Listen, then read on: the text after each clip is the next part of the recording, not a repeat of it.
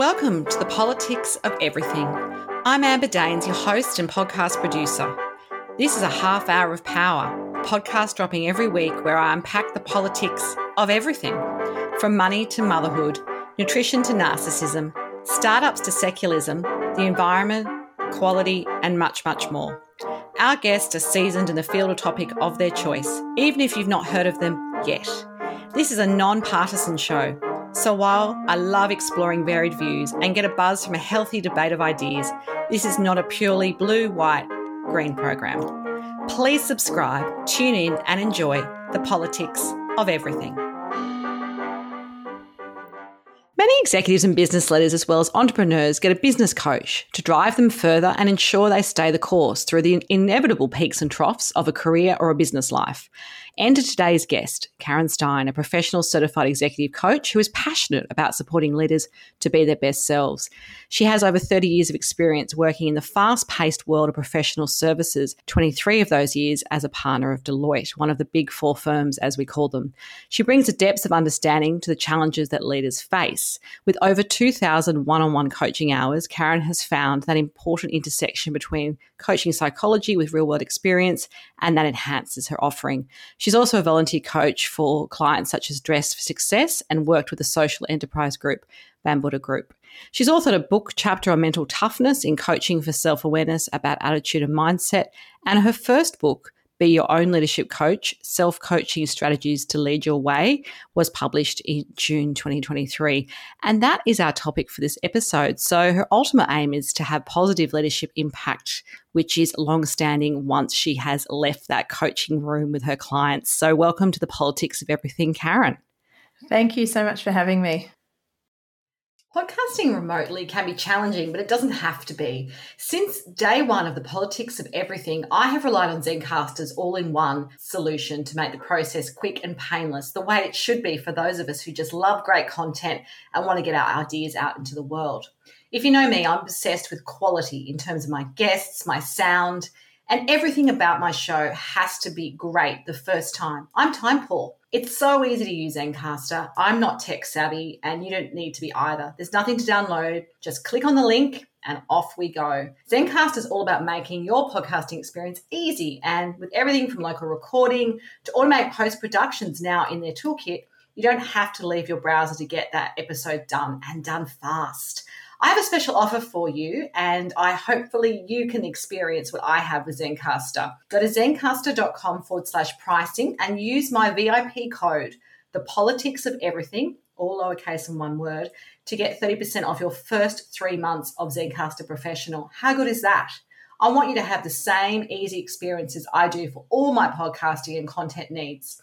It's time to share your story. Young Karen, what did you want to be as a kid? I don't know that leadership coach was really in that kind of career cycle when we were probably going through school. Do you remember what you thought you might want to do? Yeah, quite right. I hadn't heard of leadership coaching at the time. Initially, I remember in my early days, I wanted to be a kindergarten teacher. I just thought it would be a fun thing to do. I think I quite enjoyed my school experience, and I felt warm and favourably towards my primary school teachers, when you kind of look at them and chase them around the playground, that kind of thing. So there was a bit of that happening, and I just thought, that could be good. And then as I moved into high school, it began to change somewhat, where still to do with people, but I thought perhaps I could assist people being a family lawyer or a family law specialist. Great. Well, that's been interesting to see, obviously, where your career has landed, and you spent a long time in the Big Four. I have heard a lot about coaching, and I've worked with a bunch of executive coaches through my business as well.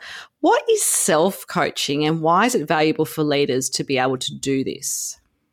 Well, self-coaching is taking ownership of coaching to work through yourself. So typically, if we can have a coach, we'll sit with them and we'll explore and discover and use them as a point of reflection to help us work towards the goals that we have or resolve the issues, obstacles, problems that we have. And that's fabulous when you're sitting one-on-one in a room with your coach or perhaps on Zoom. But what tends to happen is those coaching sessions go for a definitive appointed time, and you end up having to do things on your own. And even when you have a coach in between sessions, there's a need for you also to self-sustain, to build your own responses and experiments around the coaching that you're doing with your executive coach. Some people also can't afford a coach. So it's not just the logistics, it could be the financial issues. And my thinking was if we could increase the equity of access to coaching strategies by helping people enable themselves to self-coach, they would be able to take responsibility and accountability for lifting themselves up, increasing their self-reflection, being much more self-aware, mindful and conscious of the impact that they could have. So they could enable themselves to have that leadership impact, hopefully a positive one that is motivating and inspiring and long-lasting, and allow themselves to also feel much more comforted and resourceful in being able to access different coaching strategies by carrying them around in what I refer to as your virtual backpack each day, having them with you, having them on you, and being able to draw upon them in the challenges that you face each day. Is there sort of, I guess, once you've kind of got this backpack, like you mentioned, and you have some tools at your disposal, do you need to kind of refresh them as well? Like, how does that sort of, I guess, keep sustaining you as the challenges might change over time? Absolutely. I think the way I look at the backpack being a virtual backpack, it can be as full as you like it, as full as you let it, rather. And by leaving the flap, gently open, you can add more to it as you go. There is no limitation at this point in building out more awareness, building your perspectives, your insights and knowledge, and that all comes from self-coaching. So the more that you're attuned with yourself as to what's helping you or what's hindering you, or perhaps which parts of you are showing up in the moment, what's the environment triggering in you and how can you respond to that? And maybe what's the thinking that you have, the assumptions you hold, or the biases you carry, all of these issues relating to your behaviors, emotions, and your cognitions can be much more effective when you're actually aligned with them. You're much more in tune with them through self-coaching. So as we go through life, we'll face into new and different challenges. The world's changing all the time. And with that, it'll allow us to draw on different types of self-coaching strategies in those moments. So it is building new habits, new muscles. I call them self-coaching muscles, and exercising those muscles so you can actually build them up when they're available to support you.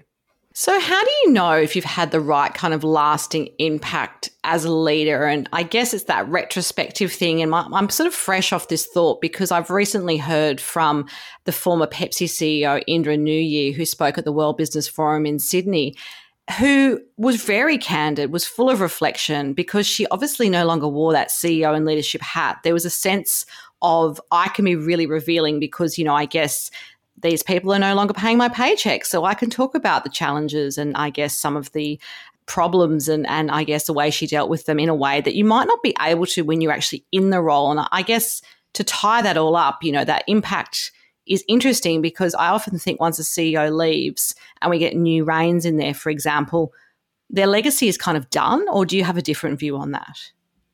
Well, you'd hope the legacy will be long-lasting even when you've left the room. And that I think, is the mark of a good leader. So in her case, she does have a long-standing, long-lasting legacy. We still reference the work that she's done. We still invite her in to talk about the work that she's done and what she's achieved and how she got there.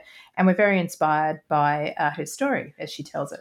And that's what I think marks a good leader, someone who is motivating and inspiring and has that positive leadership impact that ripples beyond them. It actually is enduring when they're not in the room, so that people can actually be referencing them and referencing what they've brought to their attention, whether it's values or strategy or a combination of a whole lot of different things which are navigating us towards a common set of goals, and understanding the needs of the individuals who are being led rather than just leading on your own. So I think it's, it doesn't, even when you've completed your role, I would hope that your impact has been such that it is memorable and it's positively memorable and it has helped and equipped people so that they can also be of their best. You've got credentials as an evidence-based coaching psychologist and you've obviously got that piece which a lot of people might not have as a coach. How does that play a specific role in how you approach or operate your coaching practice? And is there an example way in which you might use that on a quite regular basis? Yeah, and just in terms of that qualification, I have a Master's of Science in Coaching Psychology. So I'm not a registered psychologist as such, but I do have very much a leaning towards coaching psychology, and that draws from the field of positive psychology. And I feel strongly towards utilising, I guess, 3 different domains when I coach. I like to coach from the gut, so instinctively understanding what the system is that the person is working in. I like to coach from the heart. I'm high in empathy and compassion. But the most important thing to me is coaching from the head, and that's from a theoretical base. And so I draw very much from the field of positive psychology, which is rich in academic learnings and trials and readings, and I find the evidence base is very strong. And I think that's important because we're dealing in a field where there are boundaries between helping somebody and supporting somebody and trying to motivate somebody and assist them in collaborating with them to achieve what they want, but also stepping very closely at times to other parts of their well-being, which might be mental health, for instance. And I think we just need to be very conscious of the evidence base we're drawing on to ensure that we're not doing anything that endangers the individual, puts them at risk, or takes them to a place through challenge which is not safe. And that's why I utilise positive psychology, because of the evidence base. So, for example, if I'm trying to help somebody around building their confidence, I might lean into self-determination theory, which is a theory which came from Deci and Ryan, and there's a lot of literature around that. And that looks at 3 different components that I can then work with my coachee around how they build their autonomy. So how can they do things of their own volition and they make choices around what they're trying to achieve? How can they build their mastery and competencies? Because when we're actually building up our skills, we feel much more confident and equipped to allow us to step into a challenge. And what's their sense of relatedness? How can they build up their relatedness, their interpersonal relationships? So if they perhaps don't have an answer, they might be able to lean into those relationships and seek support from others. Or they could have perhaps what I refer to as their personal board of directors around them to support them, coaches, mentors, advocates, family and friends who they can lean into for support. So by utilising well-proven theories, it gives us a nice structure to assist people, and it's a proven structure in terms of the evidence base behind it as to what it can do towards your positive well-being, how it can increase your levels of engagement, motivation, how you can feel that your performance improves, the quality of your work improves. You're much more open-minded towards solving complex problems than shirking away. And overall, you have more of an experience of positive emotions. So your well-being does actually improve, which ripples to people around you as well. And I feel very strongly that it's an unregulated industry that we're working in coaching. I like to have a basis which helps to I guess, draw upon some form of framing around it, which, as I said, provides people with the best outcome that we can try and achieve together. I often think that the best leaders I've worked with, and of course I'm a communications consultant, so this is my space, people often think of them as great orators or speakers or presenters, but I always tell the leaders I work with that they also need to be really fabulous listeners, particularly if they're going to do things like media interviews where you can't just give out your key messages, you actually have to listen and engage with what's happening around you. How can you help your clients refine, I guess, some of these, I don't call them soft skills, people traditionally have, but, I guess those communication skills to be more effective inside and outside their organisation. So I think sometimes, performance is often seen as that external stuff, but a lot of the stakeholder engagement that I see have the most success is how people communicate internally, and that includes that listening piece. Oh, it really does. It does. I mean, absolutely. A chapter I've written in my book is called The Best Leaders Listen. And to my mind, they really do, because they're the ones who are stopping and noticing and being curious and hearing more from other people rather than necessarily bringing their expertise to the forefront and talking at people. And people can get really excited and zestful when they know the answer to something and they want to tell people and give them the answer, right? You see it from school days onwards, kids kind of jumping up and down in their seats, wanting to give the answer, and the hands going up and they're going, me, me, me. And there they are trying to, sprout what they know. And we've been, I guess, trained to some degree to show what we know. But I think the better training is when we come into using inquiry and using listening skills to understand that we don't know everything. And if we can listen and open our mind to what else is possible by hearing other people's points of view, pushing open our cognitive boundaries so we broaden our perspectives, get more insights, more data points, more knowledge and information so that we can lift ourselves up to a higher place and see more and learn more, we'll be so much more informed as leaders. Absolutely, we'll I start agree. to understand what's important to people. Yeah, so it's opening ourselves up, having that vulnerability to actually think to yourself, well, I might have a point of view, I might have an opinion, but maybe there's other ways of doing this that could help inform me and then help other people as a result. Sorry, I just wanted to touch on that because I suppose it's just, I guess my other question is the how. So, it's all very well to set up formal forums and people go, wow, we're going to have a lunch and learn and we want to hear from you about, what's working and what's not. That can be quite intimidating for people. So that constant listening and that constant engagement is always what I'm wanting to kind of get a better idea about. Like, how do you actually make sure that happens and you create a culture where that's ongoing and not just sort of, I guess, forum based, if that makes sense? Sure. Yeah, I think it's actually skilling people in the art of listening. I think that's really important, and making people or helping people understand the value of listening and the different types and skills that come with it. There's some easy tips I can share with you as to how Absolutely. people That'd might be do it great. personally. Yeah, people Yeah. love those, So, I think. oh, good. Well, the first thing I think is actually getting a friend to help you or a colleague to help you. And when you next step into a meeting and you're running the meeting or you're going out to meet with somebody about your product or your services, ask your colleague to notice how many questions you ask. They can tell you what the quality of the questions were like, because we can just, a question could be, hi, how are you? Not a great deep quality question there. But also, what percentage of time did you spend talking? And that in itself is starting to build up your self-awareness. So the first thing we need to do is become much more self-aware of how we're contributing to conversations. Are we entering into a conversation to tell people things, or are we entering into a conversation with a mindset of curiosity and learning? And how can I use some prompts if I can't hear it or see it? How can I have other people brief me afterwards to say, you know what, you asked 5 questions. I'd say 2 of them were really beginning to allow the person you were with to open up more. But the other 2, kind of closed questions didn't really take us anywhere. So if you can start to get support, if you can't see it yourself, as to the types of questions you're asking, how curious you are to unpack more with the people you're speaking to, how you're understanding what's important to them, so how you're using empathy by standing in their shoes and trying to explore more what's important, what's a priority, what's of relevance, what are the burning issues that might be being dealt with in that very moment or in that very day that perhaps weren't there when you arranged that meeting or otherwise. That's going to be a very useful way to do it. But then asking yourself, well, when I am listening, what am I listening for? And a tip can be, if you're listening to hear and confirm what you think and just go, yeah, exactly, that's exactly what I wanted to hear, then you've done selective listening.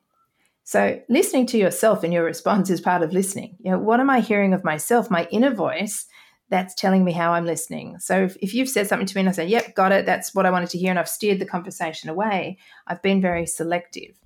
If I actually continue with my questions, continue the conversation and have an exploratory dialogue, then I'm actually listening to understand.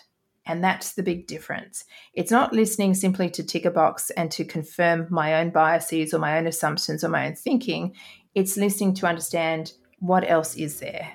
How much further can we go, or do we need to go in order to jointly come together to a conclusion which meets our needs? And so those kind of questions of yourself is, first of all, am I listening? Am I being distracted? So you can actually stop yourself and think, what's getting in the way of me listening? Is it that inner voice? Is it that I'm allowing maybe technology to get in the way? So do I keep looking at my phone while people are talking to me? Am I on my email while someone's come into my office or to my desk and I haven't lifted my head while they're talking to me? Is it that there's something in the room that's distracting me? So maybe a colleague's, doing something that's distracting me, or people are talking next to me and that's distracting. What are the things that get in the way? Yeah, and just stopping and noticing that is going to be the first start to opening yourself up to say, well, how do I position myself, literally position myself to be open and present and demonstrate to other people through body language, through oral cues, the ums, the ahs, the huh type things that we say. When someone's speaking, you can just nod your head lightly. You can, okay, thanks. Giving them back some feedback that you're with them, and then asking questions as appropriate. Not peppering them with questions like they're in some kind of interrogation, but also being conscious of how there's an interplay, this flow of dialogue, as opposed to the selective listening or the journalistic approach. Absolutely. You mentioned empathy early, and I'm always curious to ask people more about their position on that kind of, I guess, approach. How does being kind manifest itself so that you're not just sort of liked and appreciated, but you're actually still able to command respect, but perhaps in a more grounded and accessible way? What's your sort of way in which you couch, I guess, some of those discussions with leaders? Well, I love the construct of kindness. I think it's certainly underutilized in the business world and is one we can dial up significantly. And kindness is not simply about being liked. People think it's a soft skill, as you said earlier, and it's too soft. If I'm kind, does it mean I'm soft? Does it mean I'm nice? Well, people take advantage of me and then they won't sort of respect me. I think, there's some sort of, I guess, attachments which can be positive or negative to any word. But I think particularly that one with leadership, I've always struggled to see how they can kind of operate but still, deliver for the bottom line, all the stuff that you might need to do. You might need to make people redundant. There might be lots of things happening that are not necessarily couched in kindness, if that makes sense. Absolutely. And it certainly, I appreciate that there will be decisions made in the business world that are not always seen as kind, but are very much driven because of metrics or other KPIs or other factors to sustain a business. But knowing that we can still try and appreciate and do so respectfully, the types of conversations we have, the way that we help and support people in those moments. Sometimes being kind does require tough decisions. It might require tough feedback. People might also be thinking, well, if you're not giving the feedback, you're being unkind. How is that person going to learn and grow and be able to have a better career if you're not actually helping them see what they can't see and bringing their blind spots to their attention? And so rather than dishing out tough love where they really feel kind of, it's almost like a sting to the face where they feel like they've received a punch in the chin with the feedback and all they're feeling is the sting on the chin, but they're not really listening to what you're saying. And at the other end, being too kind where it's just kind of wrapped up in tissue paper and nobody can really feel it. It's that really the sweetness and light that comes with not telling people the actual message because you don't want to hurt their feelings.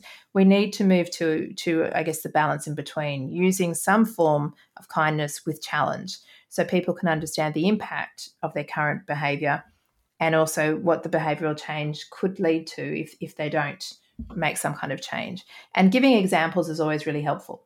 If you're giving feedback and you just tell people, look, what you're doing is not being very effective, you've got to do things differently, that's not being kind in the slightest. But if I actually sat down and said, well, look, let's talk about how you're performing. The behaviour I'm seeing of late is X, Y, and Z. I'm seeing a bit of a pattern of the way that you're talking over people all the time. As a result of this, people are feeling that they're not being heard by you and they're feeling disgruntled and uncomfortable in the meetings that you're conducting with them.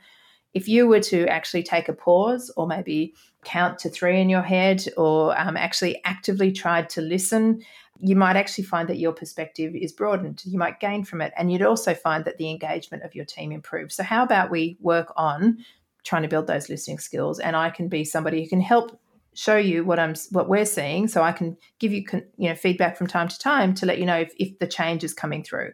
And that's kindness. That's actually help and support. It might make that person feel a little uncomfortable for that moment, but in time, they'll realize that has been supportive to allow them to be the best they can be.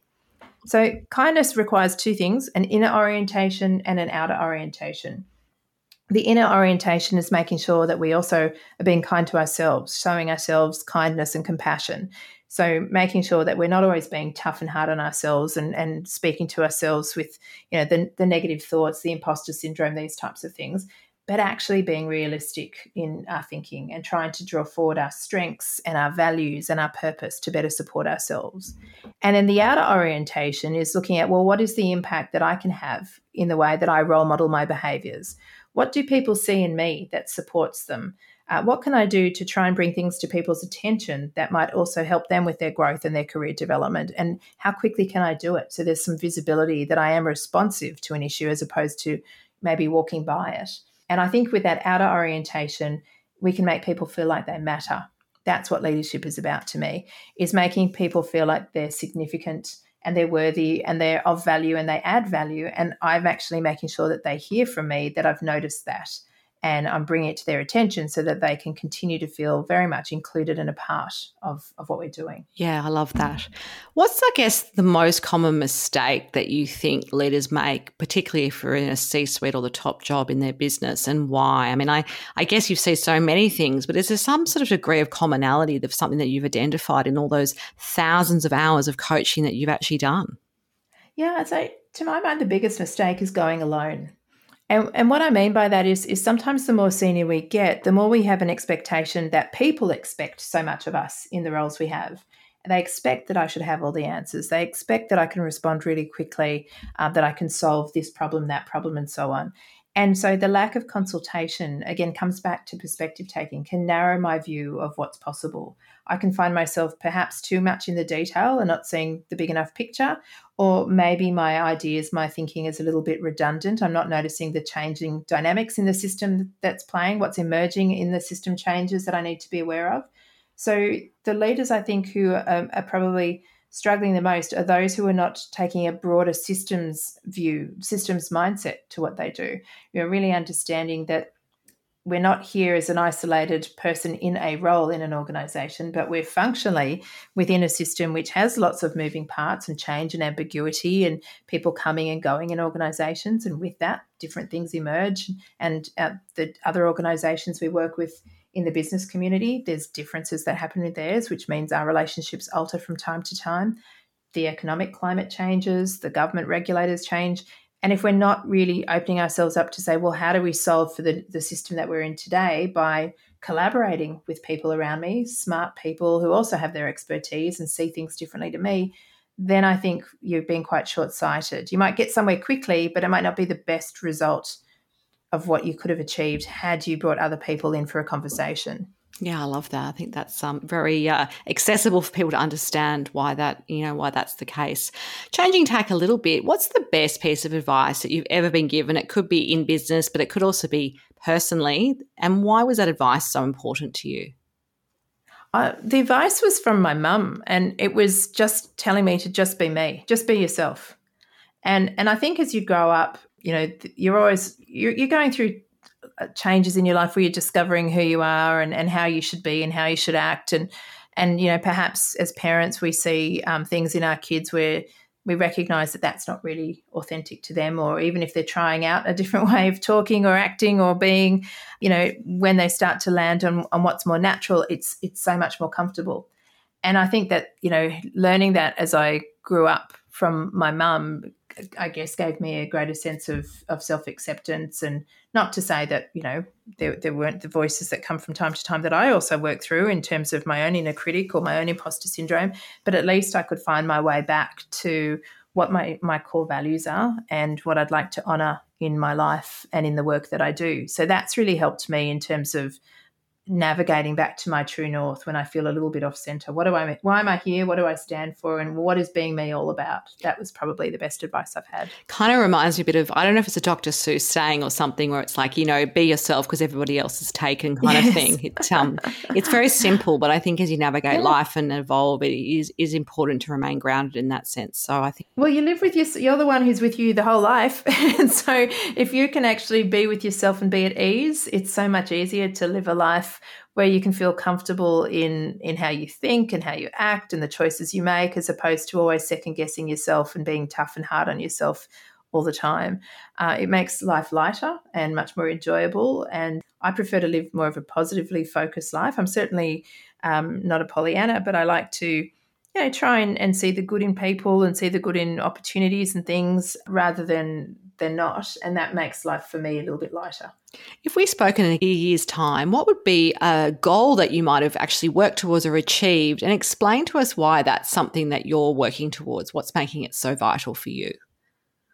Well, the goal really relates to the book that has just recently come out, Be Your Own Leadership Coach. And the reason why it relates to that is it's a very purposeful goal for me.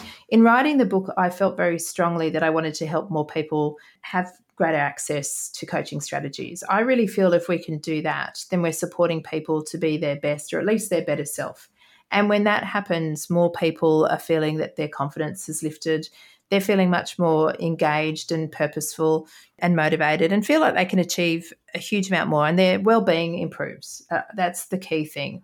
And when your well-being is improved because you're experiencing more positive emotions, that ripples out to your family and friends around you. It ripples out to your teammates at work, to the organisations you're in, the communities you play a part of, and step by step, it'll lead itself to a better world. And so in writing the book, that's a big dream, to try and see if I can play a small part in making the world a better, more positive place, particularly with the challenges that we're facing in the world today. I would hope in a year's time, if many more people have been able to build out their self-coaching strategies so that they've lifted their self-awareness, they're much more attuned with their values, they're much more purposeful and intentional and mindful about the impact of their behaviours, their emotions and their cognitions, I think there'll be a bit more harmony, there'll be better collaboration, there'll be improved well-being for everybody, and hopefully we'll find ourselves in a better place. So let's chat in a year's time and see. Yeah, absolutely. I haven't quite got the measure yet, but I'm sure we can reference a whole lot of, PANAS scales, positive scales, and all sorts of things from the field of positive psychology that I referenced earlier. Absolutely. And just a final takeaway message for everyone listening today on the politics of self-coaching. I would really encourage people to make space to learn how to self-coach, build that muscle. Because if you think about it, we often sit back and say, where did all the time go? And too often we don't say to ourselves, oh, I know what I'm going to use, how I'm going to use my time today, and really be much more disciplined. And it's not about structured and control. You can be quite fluid in the way that you self-coach, but it's more about being conscious and mindful and thinking about how you can tap into what is the impact that you'd like to have. So I'm hopeful that more people will have some curiosity, build out their self-coaching muscles. The book actually gives lots of self-coaching exercises that people can work through chapter by chapter to first be their best or better self. And then once you feel that you're achieving that, you can turn to how you can be your best self when you lead others. And hopefully people will find that that's of use and support. Thank you so much, Karen. If you do want to connect further with Karen and find out more about her book and what she does, there will be some detailed notes on the show notes. As always, until next time, take care. Thanks so much for listening today. If you've enjoyed the politics of everything, I thrive on your feedback. So please add a short review and share the podcast with your network through Apple, Spotify, and all the usual suspects. I'm always on the hunt for new and diverse guests, so if you or someone you know has a fresh idea you're busting to get out there, please email me at amber@amberdanes.com and my crew will get back to you very soon.